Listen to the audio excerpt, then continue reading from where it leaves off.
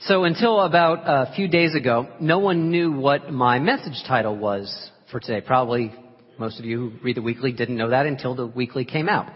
So I got a gift this past week on Tuesday, which is to say before anyone but myself knew what the message title was. The thing about this gift is that it was given to me this past week for my birthday the week before.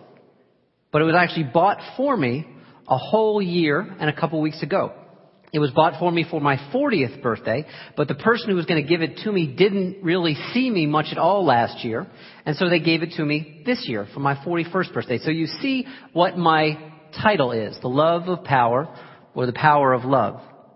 Would you show that next slide? I don't know if you can read that. See the little dove of peace being released? When the power of love overcomes the love of power, the world will know peace. So, whatever that is that caused that person to give it to me this week, grace or serendipity or just some kind of curious, spooky alignment. I don't know exactly what it was, but I like the fact that it sat there all year long until this very week when I happened to be preaching on exactly this topic. In the end, I have no desire at all to figure out why I got the gift this particular week. All I need to know, and what I yearn to do, is to accept the gift with love and gratitude, and with just a little bit of awe that sometimes life works out in this kind of graceful fashion. I'm talking today about power, about the love of power or the power of love. And really, it's not just about power, it's about trust. What do we really trust? What do we really trust in the sense that the Hindu word for faith means not I believe or I have faith in. It means I set my heart upon. That's what the Hindu word for faith, Shraddha, means. It means this is the power that I really do trust. Over a year ago, I was listening to a person who's sort of a decently well-known life coach. You know, she helps people to be empowered and to make wise choices. And a lot of what this person said I agreed with, but for this one thing. They kept going on and on and on and on about the fact that we have limitless power. You have limitless power, they said, unlimited power. I am not going to play center field for the New York Yankees. I'm going to die someday. I don't have unlimited power. And while this person was speaking, one name kept running through my mind over and over again. Friedrich Wilhelm Nietzsche. If you remember any philosophy courses way back then, Nietzsche, the will to power. That's what all of Nietzsche's philosophy came down to. Life is about finding your will to power. Notice I'm clenching my fist. Nietzsche was actually blamed for everything from racism to revolution, from Nazi Germany to the counterculture of the 1960s. Nietzsche is blamed for a lot of things, none of which are his responsibility. But what he did talk about was this will to power. He talked about that the gigantic individual, what he called the Übermensch, and that's not like Yiddish for a really, really nice person. That's German for Superman. The Superman, the Übermensch, who inflicts literally their will to power against or over other people. Nietzsche kept going on and on and on through my mind because what the person didn't bring up is what kind of power were they talking about? They just said you have this power. Power to do what? What kind of power was that? It was empowerment. Yes, she was trying to share, but for what purpose and for what reason and to what end and what aim? Was it the power to hurt or harm or the power to help and to heal? One of the most controversial recent bestseller books that has been written, and to my mind it's not controversial at all, is by a guy named Rob Bell. Some of you may have heard about that. They rolled out this book called Love Wins, and then it goes, Love Wins, Heaven, Hell, and the Destiny of Any Person Who Ever Lived. Now, they really rolled this out in an intelligent way because Rob Bell is part of what they call sort of the emergent church within Christianity, a sort of more progressive part of evangelical Christianity. And there started to be a little whisper campaign. Oh my God. Has Rob Bell embraced, hold your breath now, has Rob Bell embraced universalism? Has he embraced the idea that a large segment of the human family will not burn in hell for all eternity. I mean, I think it was Random House or HarperCollins, they started to roll it out. They were really smart because they targeted all the rollouts at evangelical Christians, many of whom were really not happy. One famous, sort of well-known within that world, contemporary of Rob Bell's simply tweeted, "Goodbye, Rob Bell." We are done with you almost, he was saying. The thing that motivated Rob Bell to write this book called Love Wins is a number of years ago, he was doing a message series on peacemaking, on nonviolence, sort of similar in some ways to what I'm doing with this message series. And he invited the members of his very, very, very large congregation in Michigan to put together a kind of art project about, in response to, what he was preaching about. And so one person sort of did a collage of different people who've worked for peace in our world, and they included in the collage a picture of and a quote by Mohandas K. Gandhi. And one person had taken out a notepad and taped up just under this work of art with an arrow pointed upward these words: "You do realize Gandhi is in hell." That was kind of Rob Bell's response. He said, what has been done? What kind of mindset has evolved out of the kind of Jesus that I believe in? This is not the kind of Jesus I believe in. This is not my Christianity. This is not the view that those who don't believe a certain way are condemned to fiery torment and hell for all eternity. And so although he never says the word, kind of tricky that way, he never says the word, "I'm a universalist." In the book, it's very clear that his sense of the nature of how he understands God does not condemn human beings to fiery torment for all of an afterlife. Actually, in some ways, some of the book's really obvious, but actually some of it's pretty cool and pretty insightful. And one thing he says actually reminds me a little bit of the meditation that we use from Thich Nhat Hanh every week. One of his chapters in Love Wins is called "Here is the New There." Here is the new there. He has this sense that what he believes God is calling all of us to do, in his understanding, is for all of humanity and all, leaving no one out, all of creation to flourish. That heaven is not just some otherworldly thing at some point in the future, but right here and right now. That's how he perceives his understanding of the divine. Now, his experience of God is different from my own. For him, God is very much a person. For me, God is not a being. My understanding is more mystical. His is much more anthropomorphic.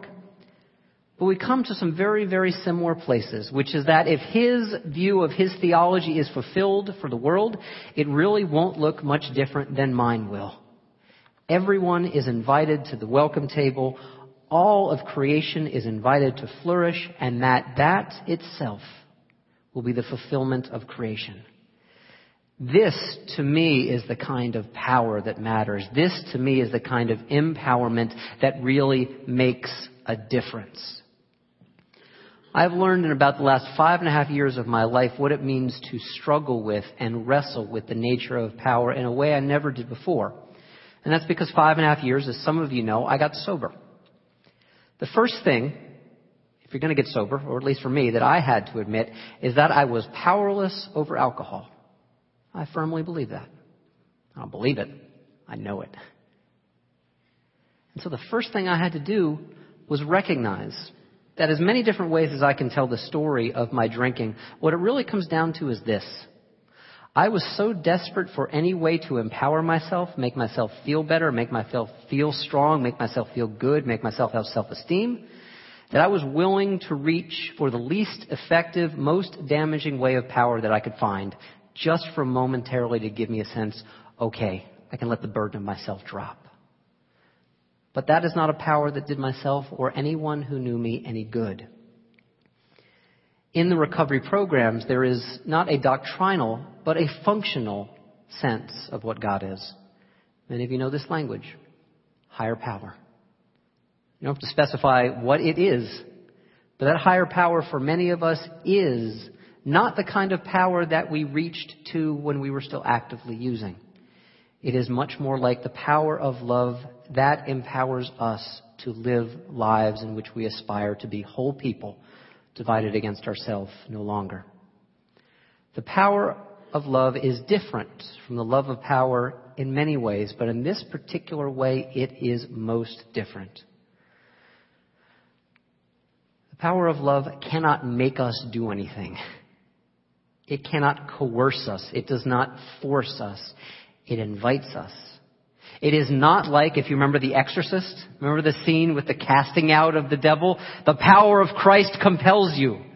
Those of you who are Catholic probably still have nightmares about that movie. That's not like what the power of love or how it operates truly is. That also makes the power of love much more vulnerable, much slower in some ways than other forms of power. And so Rob Bell's wonderful hope that I share about all creation being able to flourish, and that this ultimately is the very heart and center of the universe. As much as I believe that, sometimes it is really easy to believe it in spite of the evidence that we see around us.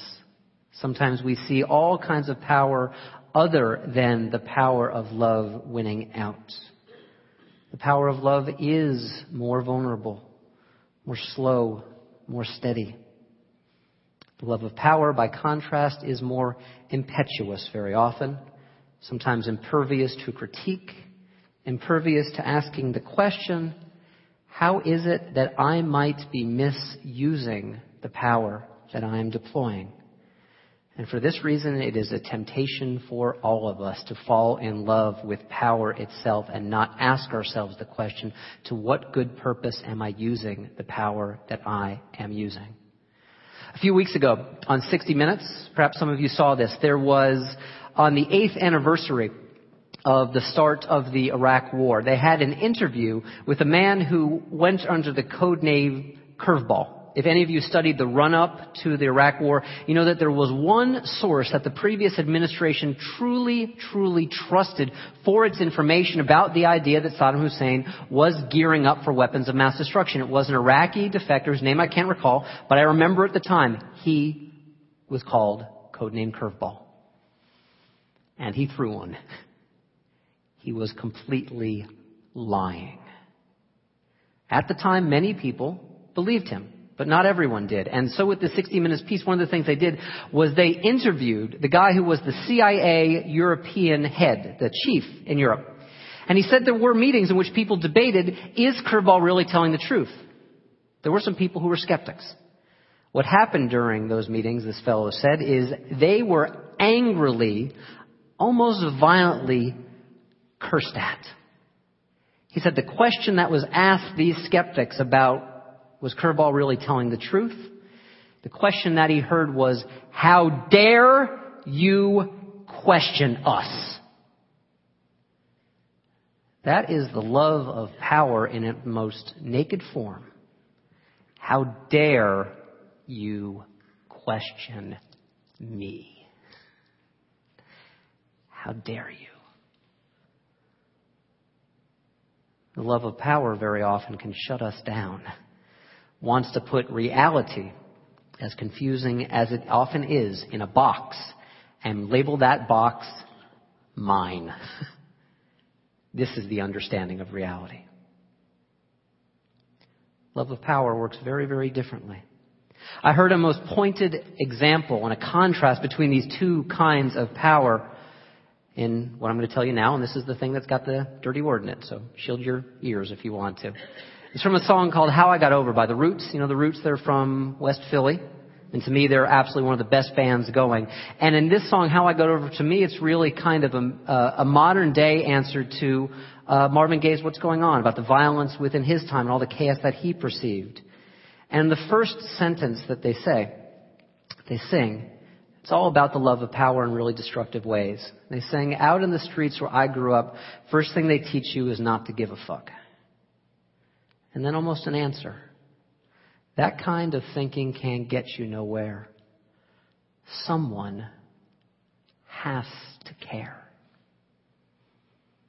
This past week I've been reading, and I know some of you have as well, an absolutely incredible 7-part, thousands of word series on violence in the Philly public school system.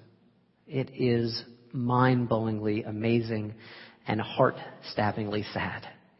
It makes me think again and reflect back on the show The Wire, if any of you Ever watched it on HBO? Season 4 is all about kids at risk in the Baltimore City public school system. And it made me realize that show and that year is not just good television, it's prophecy. It's letting us see what is here in our midst that sometimes we don't want to see. Now, this 7-part series, like I said, is very disturbing. Recognize that many of the kids who sometimes commit these many thousands of acts of violence within the Philly public school system, even they are not monsters, and neither are they innocent little children either.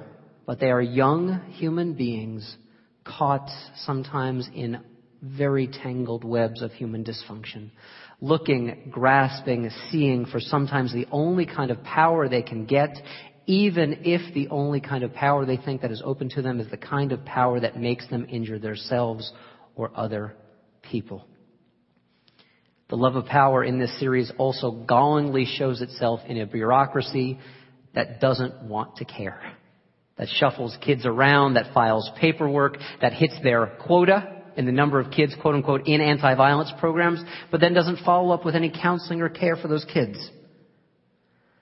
But also, sometimes with little green shoots, you hear stories through this series that the power of love is also in work with people who take the time and make the commitment to care.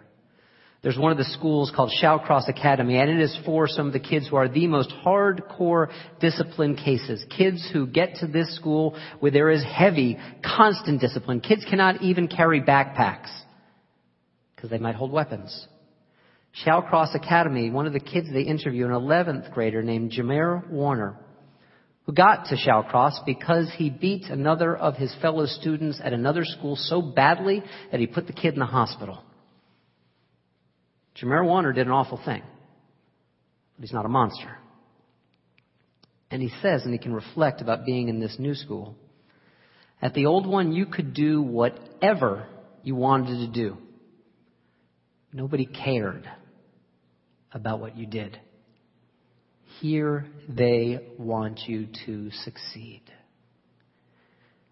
It's not magic, it's caring. And it's not sentimental like Valentine's Day love. It is tough, in your face, holding ourselves accountable kind of love, but it is the most real kind of love there is. And it is, as the Roots would say, someone showing that they have to care. Now, I know most of us, many of us, perhaps all of us in this room, don't have kids who are in the Philly public school system. Doesn't mean we don't wonder about violence or worry about it. Doesn't mean that we don't think about bullying. Doesn't mean that sometimes it doesn't keep you up at nights wondering about the choices that your kids are making. And so I wanted to show you a viral video, or a video that's gone viral. And perhaps you've seen it already. And it's gotten recognition for, I think, all kinds of really negative reasons. I want to show it to you. It's only about 40 seconds, and it's actually fairly shocking.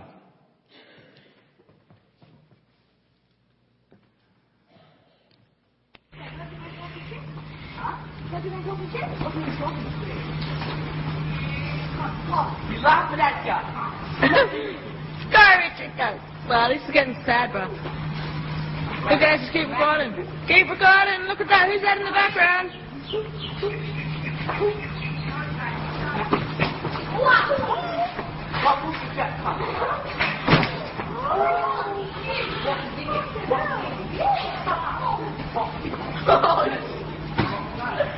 Cut your ass. I think you made it back home.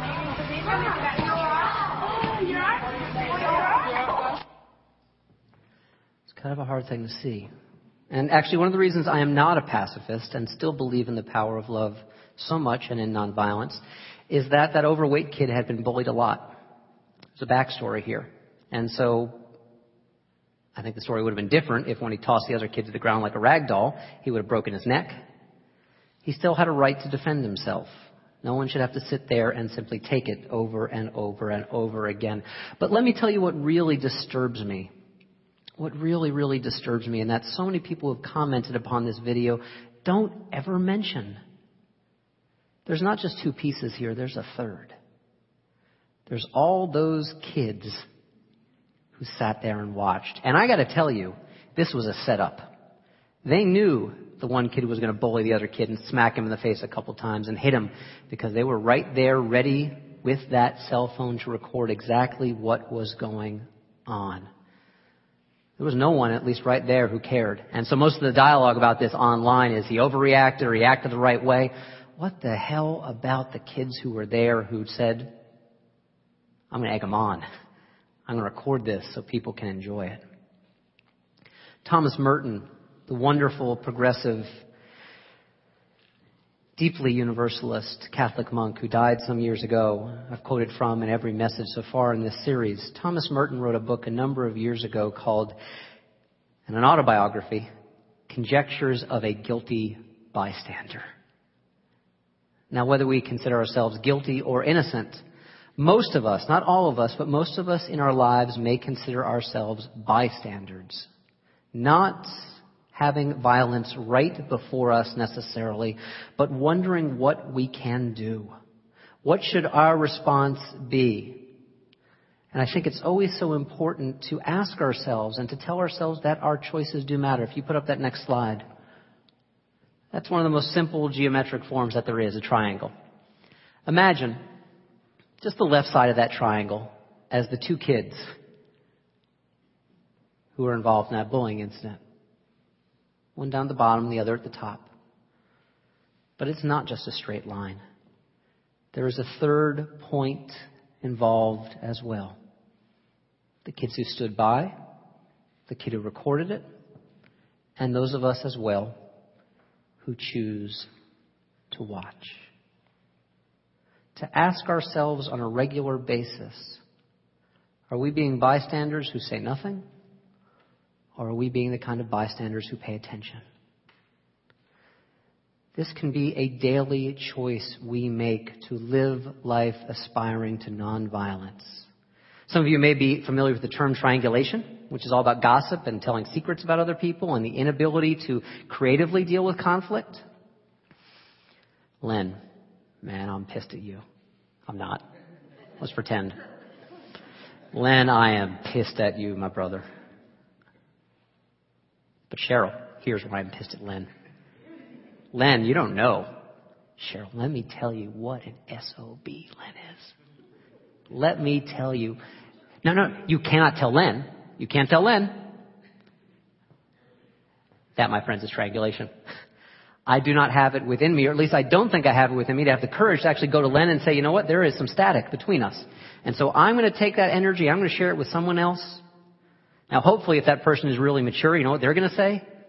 Or I'm only going to talk to you if I know you're going to take it back to him. That is refusing to participate in something that violates another person. This is where we say we are not going to be simply bystanders. And I'm really, really not pissed at Len. You were in my field of vision here. Sorry. But it's bigger issues as well, too. Perhaps some of you have paid attention to what's been going on in Mexico, tearing the country apart because of the drug wars. And some politicians' response to say, let's build a really, really, really, really high wall so all that can stay over there and we can stay safe on our side. They can't build that wall high enough to recognize that what is going on in Mexico comes from here. Every time someone buys drugs illegally, every time someone purchases a gun and sells it to someone else, that's where they get their stuff to fight their drug wars, from America. And so one of the choices that I am making is the next time a courageous politician speaks up, and I don't care what party they are from, the next time they speak up, and every once in a while this happens, a politician will just barely dip a toe in the water and say, you know what? Wars on drugs don't work. And the carnage is all around them. And then the rest of the politicians of so many parties pile in. You say, oh my God, that guy wants our kids to be on drugs. That's courage. And not being willing to be a bystander is to speak up and say, you know what? We're part of the problem too. We are implicated as well. It is not just someone else's problem. In an old story I read by a woman named Ursula K. Le Guin, it's called The Ones Who Walk Away from Omelas. If you remember that, maybe 6, 7, 8 pages. I read it when I was 16 years old. I remember the minute I had finished, I put the book down immediately and was just stunned, speechless.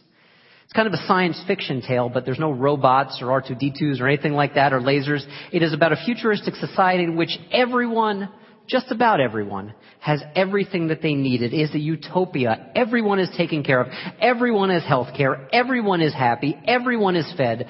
But for one child who lives in a dungeon prison and lives in filth and isolation and is tormented every day. Everyone who lives in Omelas knows that. And they accept as the price for their peace that this one child will be tormented. But some refuse to. And that's where the title of the story comes from. The ones who walk away from Omelas. The ones who answered what the roots hope for. Someone has to care. I hope that whatever our expressions of this care is, it is based in the firmness of our belief that the power of love truly is and can be the deepest part of the human heart. This is what Thomas Merton, writing again about one of his heroes, Mohandas K. Gandhi, said that he followed Gandhi and believed in what he said because for all that Gandhi had seen of the misery and human violence that we cause each other, he still believed that deep down the human heart beat for ahimsa, nonviolence, more than it beat for violence. I do not, that's why I'm a Unitarian Universalist, believe in original sin. That's why I'm here. But I do believe that there is within us a kind of original impetuousness, a kind of original anxiety that sometimes can get so scared about our own lack of power or lack of self-esteem or lack of standing that we will, instead of choosing sometimes the more difficult path of following the power of love, instead bid our lot with only the love of power. This original impetuousness fears the empty, open, and even inviting spaces in which the power and the spirit of love can guide us. I firmly believe, and I have seen it over and over again, that where it is invited in, that the power of love can accompany us into the void of our own creative unknowing and help bring us to a place that we have not been before. This space to love and this space to trust is not the quickest form of power, and that is why many people in the world distrust it. But I believe with all my heart that it is the highest, the deepest power, and it is the power that the world is always waiting for. I give my final words today to a woman named Tiff Merritt, who has a song that I posted on today's Spiritual Spring Cleaning blog. And it's called Engine to Turn. And these are her opening words. I don't know how to fix the world. I don't know how to fix myself. Seems like we both need some love. Seems like we both need some help. Maybe you could fix it with might. Maybe you could just stare it down. Seems like some tenderness could turn the whole thing around. Today, may your natural tenderness, may our ability to care and to trust, not just believe, but trust in the power of love, guide our souls and our choices, and guide our hands. Amen. And may you live in blessing. Let's pray together.